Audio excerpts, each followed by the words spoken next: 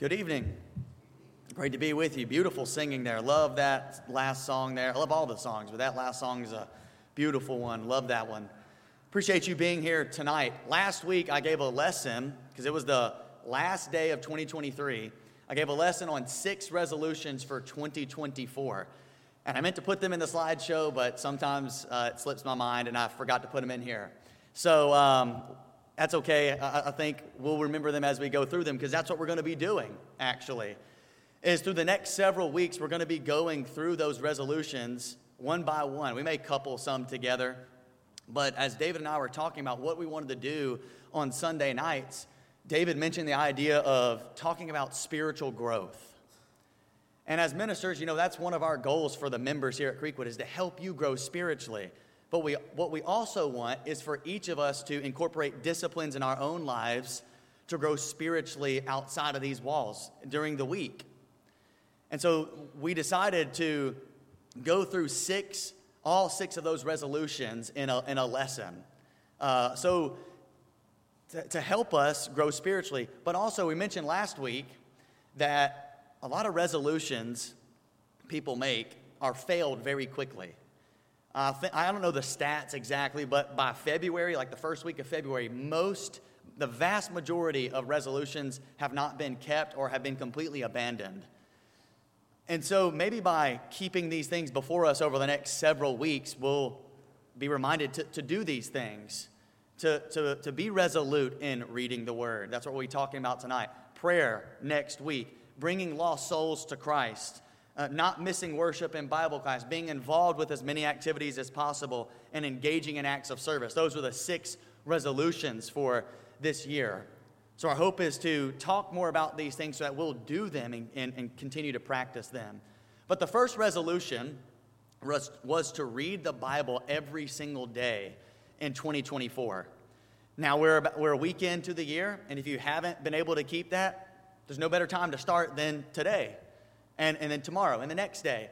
And if we miss a day, let's just pick it back up. But we want to talk about reading the Word more tonight and focusing on that. And what I want to look at first is the importance of Bible reading. The importance of Bible study is what I want to first look at here tonight. And we all know this, but it's important to rehash this and look at it, because getting into the Word is so very important. Last week, I looked at Psalm 119, 105, in which the psalmist says, "Your Word is a lamp unto my feet and a light to my path."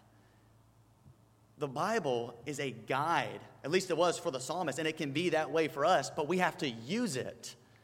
If we're not in the Word, then it won't be that light to our path. It won't be that lamp that's guiding the way, that's allowing us to see our steps more clearly, our way more clearly. And so the Word can be that guide. It tells us how to live. It shows us how to be righteous, how to be more like God, like His Son. So we've got to be in it for it to be our guide. But if you look at Psalm 119 in its entirety, and many of you already know this is a massive psalm, 176 verses in this psalm. And all of it is about the word of the Lord, or the law of God, or His precepts, or His statutes. He uses different words really to refer to the same thing, the law of the Lord. And you look through this text in Psalm 119. It would take you a while to read it, but it is beautiful. How the psalmist praises God's word, how he loves His statutes and His ordinances, and he talks about what it means for all of us. And so I want to look at a couple more verses within Psalm 119. Look at the first verse. "How blessed are those whose way is blameless, who walk in the law of the Lord." How can we be blameless? How can we know what it is to be righteous? Well, it's by getting into the Word. That's how we can know what it's like to be righteous, to be more like God, to be more like His Son, is by getting into the Word. And the psalmist says, we're blessed if we are walking in the law of the Lord. And how do we walk in the law of the Lord if we don't know it? And so we've got to be in it so that we can walk in it and therefore be blessed, as the psalmist is saying here. Look at what he says in verses 15 and 16. I will meditate on your precepts and regard your ways. I shall delight in your statutes. I shall not forget your word. Do we meditate on the precepts of God? Do we regard God's ways and delight in his statutes? And do we make it a point to not forget his word? Clearly the psalmist did. Clearly it was important for him to be in the word, to know God's statutes, his precepts. Think about them daily. Think about them all the time. What about you and I? Are we meditating on these things? Are we delighting in these things? Do we let it slip our minds? We need to be like the psalmist and regard the word of the Lord as so very important, because it will direct our lives. It will make us so much better. And so that's really what I was pointing to last week. I also looked at Matthew 4 and verse 4, in which Jesus was being tempted by Satan. He'd been fasting, and the text says that he was hungry. He was fasting for 40 days and nights. And obviously you got to be hungry after that. And Satan says, hey, turn these stones into bread. And Jesus says, man shall not live on bread alone, but on every word that proceeds out of the mouth of God. Jesus depended on the Father, relied on the Father. What about you and I? Are we relying on what God has given us right here in the text, in his word? Do we rely on that even more than physical sustenance? Do we rely on the word that comes from the Lord? But I also wanted to point to a passage we all know very well. 2 Timothy chapter 3, verses 16 and 17. Paul says, all scripture is inspired by God and profitable for teaching, for reproof, for correction, for training in righteousness, so that the man of God may be adequate or complete, equipped for every good work. All scripture is inspired by God. I like some translations, believe they say it's God-breathed. All scripture is God-breathed. I like that imagery of God breathing it out, the scriptures. Folks, anything that comes from God has to be important, right? I think about, Daniel's been fresh on my mind because we've been going over it in the men's class, and Ross Galler has continued that class, but it was just a great study. But you see a lot of kings in the book of Daniel. Nebuchadnezzar, Belshazzar, Darius. You see these different guys. Whenever they issued an edict or a word, it had to be kept. And if it was not kept, what happened? You were punished. And Shadrach, Meshach, Abednego, and Daniel all faced some consequences for not following the edicts from the kings. But we see in Scripture, a king's word is very, very important. How much more so the King of Kings? How much more so the Lord of Lords, his word? How much more important is it to follow and to read and understand? All Scripture is inspired by God. The men who wrote the Scriptures weren't just writing on their own. They weren't just, hey, let's put this together. God's guiding them all. And notice what else Paul says. It's profitable for us in so many ways. It teaches us, it reproves us, it corrects us, it trains us in righteousness. It makes us adequate or complete, equips us for every single good work. But if we're not in the Word, then those things that are profitable are not ours. If we're not in it, it won't correct us or train us or reprove us if we're not in the Word. And so being in the Word is so very important because it comes from God, and anything that comes from God is important, but it also profits us in so many ways. So have you been in the Word recently? Really in the Word, diving into it, studying it. Because when you do, your eyes are open and you see more clearly, and things are better when we get into God's Word. Now, I know you know this.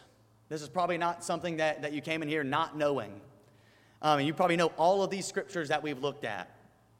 I think where the rubber meets the road for many people is actually finding the time to do it. We know the importance of reading Scripture. We know we need to be in the Word. But then when it comes to actually finding that time and actually executing that and doing it, that's where sometimes it gets hard because we have busy schedules, we have things going on.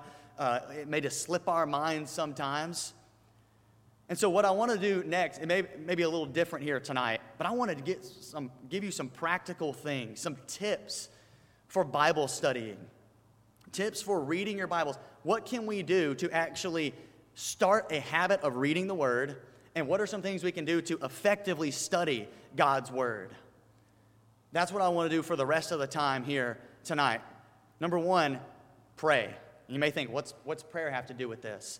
And I don't want to dive too much into this because the next week is about prayer. But we looked last week that Paul says pray without ceasing, 1 Thessalonians 5. Philippians 4, he says, in everything with prayer and supplication, present your request to God. In everything we should be praying. So why not pray when we're reading Scripture or before we read Scripture? Ask God for understanding, for help to uncover His truth. And not only that, to apply it to our lives. People step up here in the pulpit all the time and say, thank you for the message we've heard. Help us to apply it to our daily lives. That's a great thing to pray. But why not do that when we're studying by ourselves during the week? Pray to God. Let's be honest, some of the things in Scripture can be hard to understand. I'm not saying it's impossible, but some things are pretty deep and can be hard to understand. And if we're praying about these things, asking God for help to understand, asking God to help us apply these things, we'll be amazed at the results. But also I think prayer helps ground us, helps bring our focus in, because we're connecting with God in that moment. When we pray, we're going to the King of Kings and Lord of Lords. And what a great avenue that we have to approach Him through His Son, Jesus Christ. Why not use it? Why not use it when you're reading the Bible? Number two, and I cannot stress how important this is, honor the context. Honor the context. I had a professor in college. His name was Matthew Conley. And some others had Matthew Conley here in the audience at Faulkner. He was kind of an eccentric guy. But he would tell us quite frequently, and I've told the young adults this, there are 3 keys to understanding any biblical text. Context, context, and context. And, I guess he's kind of kidding, but he was really more or less being serious about that.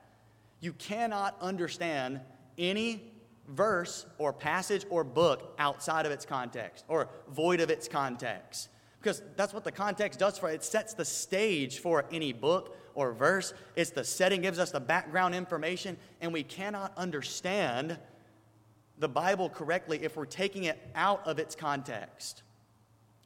And might I add, this is where a lot of misunderstandings about the Bible have come, is by people taking things out of context. And just throwing things out there and saying, hey, here's what the Bible says. And they're ripping things out of its context. So look real quickly at a couple, some things that context includes. This is not an exhaustive list here. Should pop up on the screen here next. But context includes several things. Number one, author. Who wrote the book? Right? I want you to imagine you get a letter from an anonymous source. You get a letter, it's addressed to you, but there's nothing on it from somebody, like sincerely blank or love blank. There's no return address on it. It's going to be a little bit harder to understand that letter. That doesn't mean you can't understand it. You can understand the content, but having the author behind that will help you understand it better. Because think about it. A letter from a parent is going to be much different from a letter from somebody that you haven't seen for 15 to 20 years. Like maybe a high school classmate or something like that. The author helps us understand the book. Recipients, who received the book. And I think about Paul's letters here. He wrote to a bunch of different churches. And by understanding, the church at Philippi or the church in Corinth, by understanding who the book went to helps us understand why he wrote the book. He's sending it to a specific people for a specific reason. Think about the date. The date of something is very important. You think about a letter from 2024 is going to be a lot different from a letter in AD 60.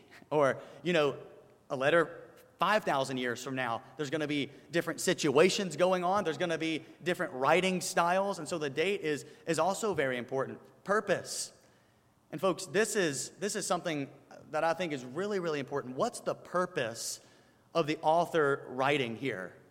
Why is he writing this book? What's the main theme or message of this book? And I could say, I think Revelation is one of those books that has been twisted because people have misunderstood the purpose of John's writing. See, the word in Greek, in Revelation, the word in Greek is apocalypsis. And when we hear the word apocalypse, what do most people think of? Well, they think of a doomsday scenario. They think of like the sky falling down or some meteors or something like that and the earth being blown up or something, you know? But that's not what the word means. The word simply in Greek means an unveiling, an uncovering of something. But just by some people throwing in that theme of an apocalypse has twisted the book of Revelation completely. But when you start diving into it, you start seeing John's writing to Christians who are being persecuted, who are under duress from the Romans. And there's a lot of different themes going on, but it's not about this doomsday scenario, but a lot of people have applied that to the book. I even looked it up, and there's one of the first definitions of apocalypse when you type it in on Google actually says something about Revelation. Doomsday scenario as written in the book of Revelation, and that's not right. But if we really start looking into a book and uncovering the purpose, that's really, really important for understanding the context. Why is this author writing to this group of people? That's part of the context. How about genre? There's different genres in Scripture, like poetry, prophecy, historical narrative. And they're not the exact same, right? Like trying to read a gospel as poetry is going to be really difficult. It's not the same thing. Surrounding verses. This is really important because I think a lot of times people like to pull out one verse and say, there it is right there. This is what the Bible says. But then they fail to look at the surrounding passage. What's it saying above it? What's it saying below it? What's the larger context of the book? Let me just give you an example of this. Philippians 4:13. I can do all things through him who strengthens me, or Christ who strengthens me. And a lot of times people take this, and football players will put it on their eye black before a game. And basically to say, with Christ, I can run for 150 yards, or I can throw 3 touchdowns. Or with Christ, I can do any physical task I want. I can accomplish anything with Christ on my side. And David referenced this morning as well, correctly, that Paul's not necessarily saying that you can do whatever you want to because Christ is on your side.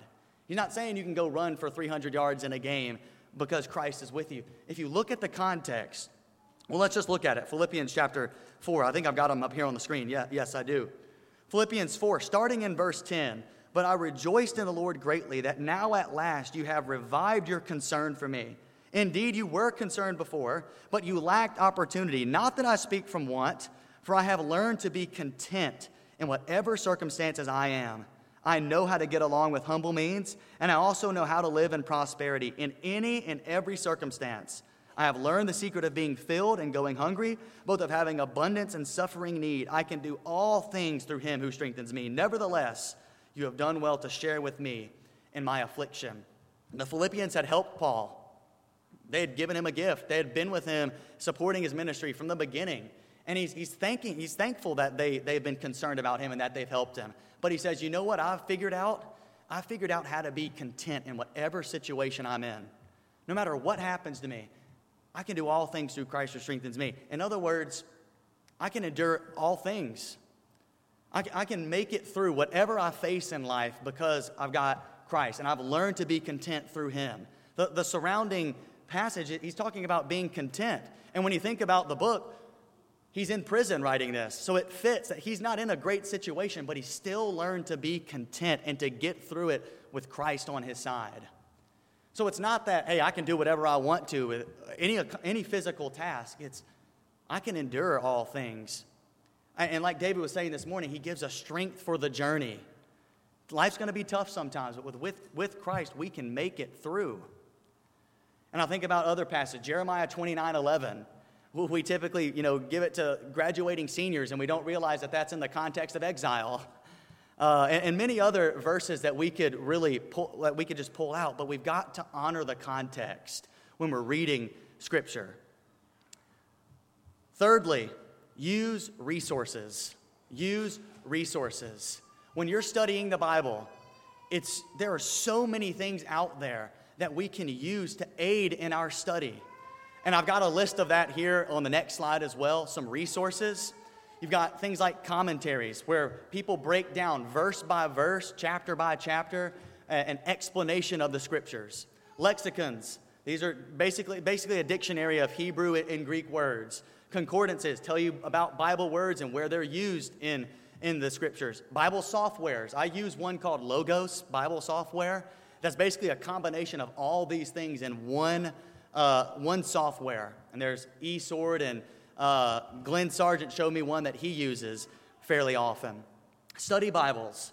They have notes at the bottom about the verses. Books. There are books dedicated to understanding Scripture. How about videos? There are videos on YouTube that can help us understand something that we may be confused about in Scripture. Now, let me give you a word of caution. Not every resource you find out there is going to be accurate. And might I say this, most resources that you find are going to have some type of inconsistency or error in it. Humans are not infallible. Humans make mistakes, and some just simply interpret things wrong. So you have to be careful with the resources you're using. But there are so many things that can aid our study. And why not use the things that are available to us to help us understand God's Word? And I can tell you right now, David's got a very extensive library. He's laughing up here. I've got some books. I know several of you have given me some books, so I know you've got a big library. If you need help, if you want some resources, we've got a lot of people in here who can help you out with that. We've got a lot of people who can give you some books, let you borrow some books, let you borrow a lexicon or a concordance. If you're struggling to understand something, ask, and we're willing to help. That's another resource, by the way, one another. And Mike Edelman frequently pulls us aside and kind of asks us about Bible questions. And we just talk about those things sometimes. And talking about these things together can help us understand Scripture, get more ideas about Scripture. So let's use resources when we're studying, not just read it and then be done with it. So that's the third thing. Fourth, take notes. Many people have found it very, very helpful to have a notepad right beside them, just jotting down some things as they're reading. I tried this method out, and I found it to be very, very helpful, taking notes as I read. And what do you take notes on? Well, anything. If you have a question about something, well, what does that word mean? Jot it down. Go back and research it later. If you have a question about a particular verse, man, I don't remember seeing that verse in there. Let me jot that down and let me go back and look for it a little bit later. Search more about that. General observations. What stood out to you? What's the main message of this chapter? What's the main message of this section of Scripture? Just jotting down notes can be so very helpful. There's also something about just writing something down that like makes an imprint on our minds, that helps us remember things. And that's another reason why it can be helpful to just take some notes. Next, establish a routine. And this is so very important, folks. Find a time that works best for you to spend some quality time with God. We looked several months ago, I did a message on slowing down, and I looked at Jesus' patterns. How throughout his busy ministry, what did Jesus do? He frequently went away alone and spent time with the Father. He'd pray all night at times. He found that time where he could be alone. Sometimes it was early in the morning before anybody else was up, when it was still dark, and he'd go and spend time with the Father. You know what's best for you. If you're a morning person, you probably want to read in the morning. If you're a night owl, you might want to read at night. And here's the thing, you don't just have to read one time a day either. It can be an ongoing thing. But establishing a routine where you say, I'm going to do this every single day at this time, it'll help you establish that habit and do it every single day. I've heard it takes 21 days to establish a habit. I don't know how true that is. But if you can do that consistently and you start that, you're not going to want to give it up. So establish that routine. And here's the thing, sometimes things get in the way. You might have a doctor's appointment or something like that, but make it a point to get into the Word every single day. Next, this is the final thing actually, reflect on your reading. Remember what we were reading in Psalm 119? How the psalmist was saying that he contemplates the Word, he's meditating on it. When we read the Word of God, it doesn't need to go in one ear and out the other. when we get into the Word, we should reflect on it. What did I just read? What does that mean for me? How can I apply this to my life? Think about it. Meditate on it. Let it simmer in our brains. Not just read and then be done with it. Really think about that. What does this mean for me? Folks, these are the words of the living God. And we would do well to meditate on it day and night. When we sit down, when we lie down, when we rise up, keep them always before us. Let's meditate on God's word. Reflect on what we have just read. Now, again, this is not an exhaustive list, but this is the ones that I came up with tonight. Pray, honor the context, use resources, take notes, establish that routine, and reflect on your reading. Folks, our goal is to help you grow in your spiritual walk. That's what we want. And I hope that you can take some of these tips and implement them in your reading. And many of you are already doing these things, and you are to be commended for that. I want to point to a passage in Colossians chapter 1. Paul's having to combat some false teaching with the church at Colossae, this dangerous teaching. But he says something so amazing at the end of the chapter, in chapter 1. He says this in verses 28 and 29, "We proclaim him," that's Christ, "admonishing every man and teaching every man with all wisdom, so that we may present every man complete or mature in Christ. For this purpose also I labor, striving according to his power, which he mightily works within me." What I want us to focus on there is Paul's goal that he's striving for, that he's laboring for, is to present every man mature in Christ. What Paul wanted to do was to see people to a point where they were mature in their faith, where they were no longer just at the milk of the word, but they're at the meat of the word. Not just baptize them and leave them, but disciple them to the point where they are mature in their faith. And I think I could speak for David here. Our goal as ministers is to help you reach maturity in your faith and stay mature in your faith. To get into the word and start chewing on it and really get down into the deep parts of Scripture and applying them to our lives. That's one of our main goals, is to help you become complete in your faith. And we can help one another in this goal, to become mature in our faith. But we believe that a huge part of becoming mature in our faith, a part that we cannot mature without, is being in the Word of God, is reading it, contemplating it, diving into it, studying it deeply, talking about it with one another. And that's what we want to push you into doing in 2024, is reading the Word, really diving into it and becoming mature in your faith. I'd argue you cannot become mature in your faith without getting into the Word of God. And that's what we want to push you in this year. So folks, let's read the Word. Let's make it a goal this year to read the Bible every single day. And I'm telling you, if you do, you will grow. You will grow. You will be better because of it. Tonight, maybe you haven't been in the Word. Maybe you feel like it's just other things have crowded it out. Well, you can start tonight. And if you want to come forward and ask for prayers, we receive you with open arms and pray with you and for you. If you've never given your life to Christ and you'd like to tonight and start diving into the Word and becoming mature in your faith, there's no better time to start than right now. If you have any need, please come forward as we stand and as we sing.